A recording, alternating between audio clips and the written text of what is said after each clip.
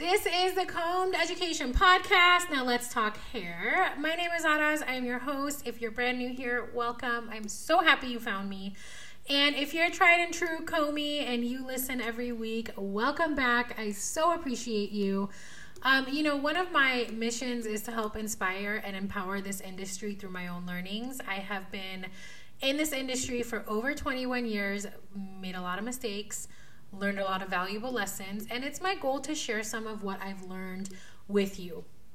Now, in no way, shape, or form am I ever here to tell you what to do, what not to do, how to do things, what you should and shouldn't do. That is not my place. My place is to offer perspective, is to offer guidance, is to give my opinion with my experiences, and take what works, leave what doesn't. It is not that serious. Like I said, I'm not here to tell you what to do.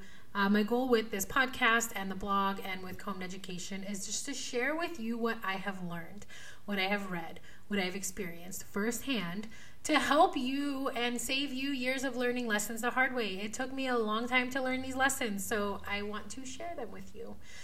Today we're going to talk about the different types of hair damage and the different causes of hair damage. So this episode is really inspired by the many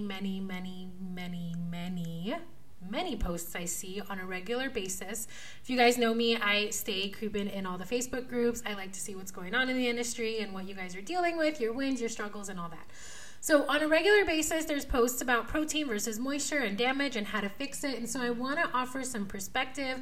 I want to offer some clarity here so that you can best prescribe your clients with what they actually need, so that you know what's wrong with the hair, so that you can then tell them what they need. So before I get into the nitty-gritty of it, let's quickly touch on what the hair is made up of. Okay, I have a whole lesson on this in the Fundamentals course shop.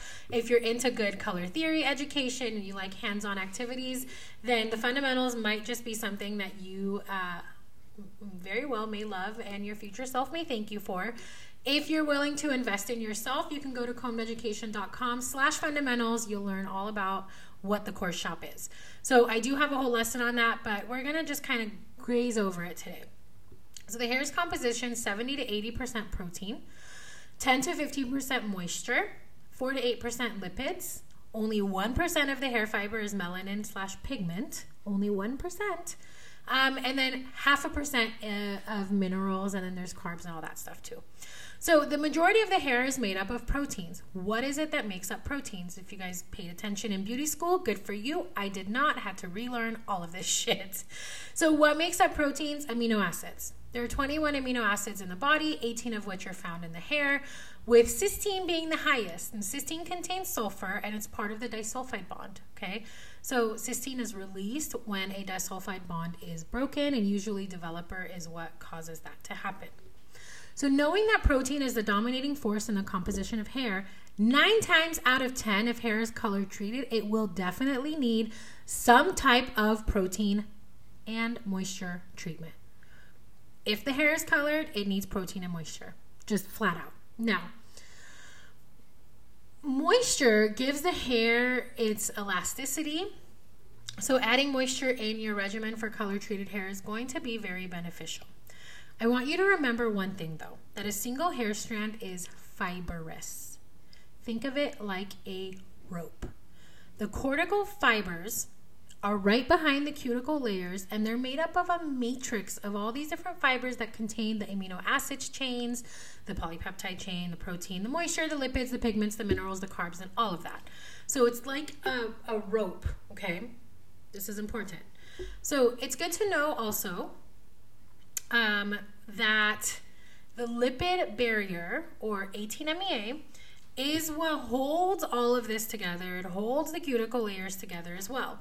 So as we color and bleach the hair, as we put alkalinity on it and we acidify it, as the hair softens and expands and then constricts, this fiber gets degraded. We start destroying that lipid barrier, and now we have damage, right? Think of that lipid barrier as the glue that's keeping that fiber together. So products that contain ceramides are great for keeping the hair together. There's some amino acids in certain products that will help with the lipid barrier to help keep those cortical fibers and cuticle cells intact, because every time we color hair, it is getting degraded. Now, I want to get into the main types of damage that we deal with behind the chair and how to counteract it and help it, okay? So the number one damage, this is the first type of damage any hair gets, is damage to the cuticle layers. So the cuticle layers are the hair's best defense. Think of it like the outer shell that holds that fibrous matrix of the cortex. So like a top coat on your nails, like the cuticle layer is what kind of keeps that cortex safe. Healthy cuticle layers give the hair its shine, make it like look very shiny and lustrous. Cuticles that are intact and smooth are very reflective. Cuticle layers that are damaged or even missing will make the hair appear dull. And damaged cuticles will give the hair more porosity. The hair will tangle more easily and it'll be a little bit more difficult to get even color.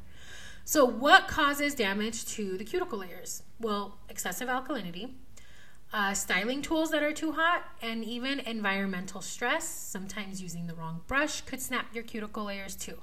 So how do you identify the cuticle damage? Well, typically the hair is going to be more tangled. It's not going to look as shiny. It's not going to look as silky. It's going to be a little more dull. And if you run your finger down a single strand of hair, that's going to be a good indicator, because if the hair feels smooth, one strand between your thumb and your index finger, from roots all the way down. If the hair feels smooth, you are likely dealing with a healthy cuticle. If you feel any roughness, any patches, or any bumpiness, then the cuticle is damaged and you have a porosity issue. Most of the time with curly hair, even if it has not been color treated, when you run your fingers from the scalp to the ends, you're going to feel those bumps because curly hair tends to be very, very porous. Okay, so curly hair, definitely moisture for sure. Okay, so how do you treat cuticle damage? Well, any products with ceramides are going to help those cuticle layers not be so frayed.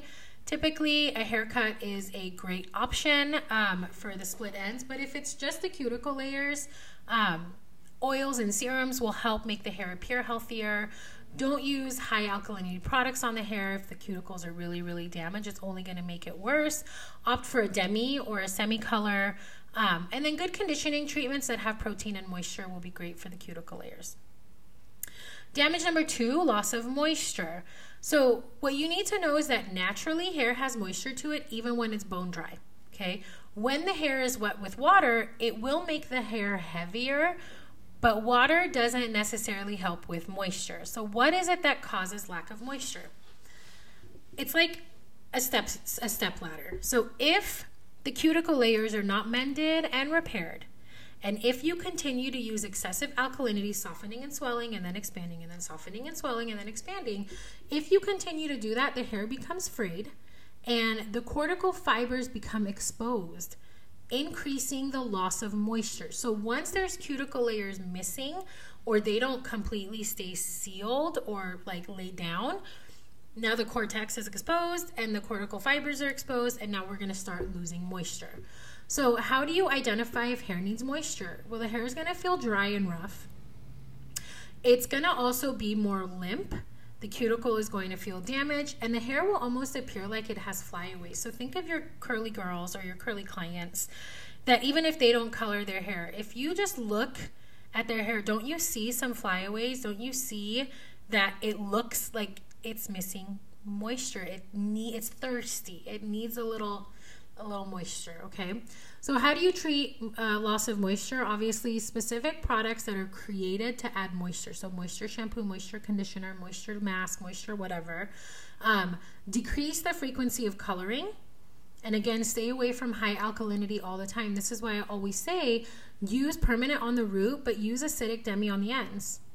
Every time, if you're just refreshing, you don't need to use alkalinity on those ends. So decrease the frequency of your use of alkalinity. And then obviously the deep moisturizing masks will help as well. So next is loss of protein. So proteins, remember, they contain amino acids, lipids, and other elements. This is what gives hair its shine, strength, and structure. Okay. Once the cuticle damage and the moisture damage stay unaddressed and not treated, protein loss is next. So if you don't mend the cuticle layers, they're going to fray and expose the cortical fibers.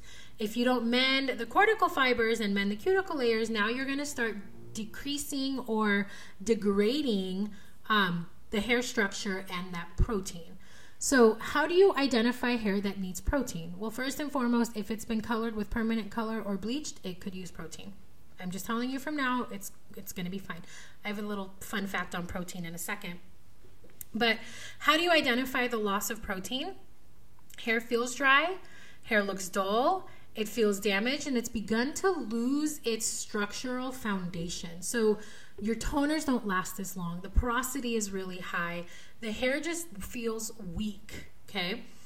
Like I said, most hair that's been colored guaranteed has lost protein. So anytime, and I know I'm beating a dead horse here, but anytime that you use alkalinity on the hair, the disulfide bonds will break, and the developer can then corrode the hair both externally in the cuticle layers and internally in the cortical fibers. So how do you treat the loss of protein? Well, use treatments and products that contain protein. It is a common myth that too much protein can cause breakage of the hair. This may have been true ages ago when companies used animal protein for hair products. So here's a side note fun fact. Protein can come from animals, which is like the tusks, tusks, hooves, fur, bones, any part of the animal that isn't used for consumption and or clothing will be used for animal protein, okay? Then there's vegetable protein, think barks, branches, roots, leaves, whatever, etc. And then there's hair, self-explanatory. So it's the breakdown of how they extract and break down these ingredients to extract the protein is what causes concern, okay? Sodium hydroxide is used to break down these ingredients for the animal protein, for the vegetable protein, and the hair. So imagine how much more sodium hydroxide is needed to break down animal protein versus vegetable versus hair.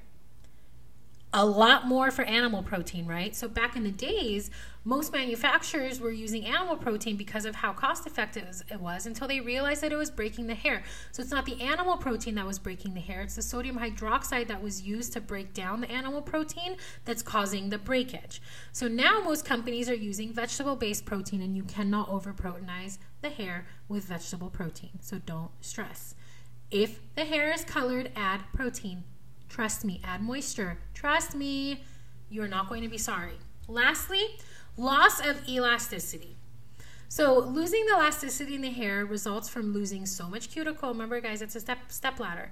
You're losing cuticle layers, you're exposing the cortical fibers, you're degrading the protein and the structure of the hair, and now the hair has nothing. You're fucked, basically. If the hair has lost elasticity and it's mush, so here's how you're going to know. The hair is so dry, so weak, it does not stretch, or if it stretches, it doesn't revert back. It's like the super spaghetti noodles, the gummy. When you bleach somebody's hair and you overlap and on some areas, and then after you've washed them and you brush their hair and there's like the white hairs in the brush, that's like loss of elasticity, loss of hair structure, okay? This is where we start getting split ends, we get breakage, hair loses all tenacity, and it will not stretch, it will not revert, it's just trash. The best way to treat this is a stainless steel treatment. Cut that shit off and start over. At this point, there are treatments that you could do, honestly, though. There are products that you could use to make the hair more bearable. But best case scenario, cut it off. It's going to be gummy. It's going to like flake off when you're blow drying. Little pieces of blonde flyaways are going to be flying around of breakage. Like you don't want that. So obviously the goal is to eliminate, or not eliminate, I should say. The goal is to reduce the risk of this loss of elasticity or the loss of protein by taking precautionary measures when you're coloring hair. Don't use too high of an alkalinity if you don't need it. Don't use a permanent alkaline color if you don't need it. Don't put bleach under the dryer. You don't need to. Make sure you're putting a protein treatment or a moisture treatment, or you're sending your clients home with good aftercare products. Remember, it's not about selling retail to be a salesperson. You're ensuring your work. You're ensuring they don't fuck up what you just did. So the goal is to not get to that point. You can use the bond builders. You can use K18. There's so many products on the market that help. But at the end of the day, you still have to be responsible when you're coloring hair. You have to be responsible.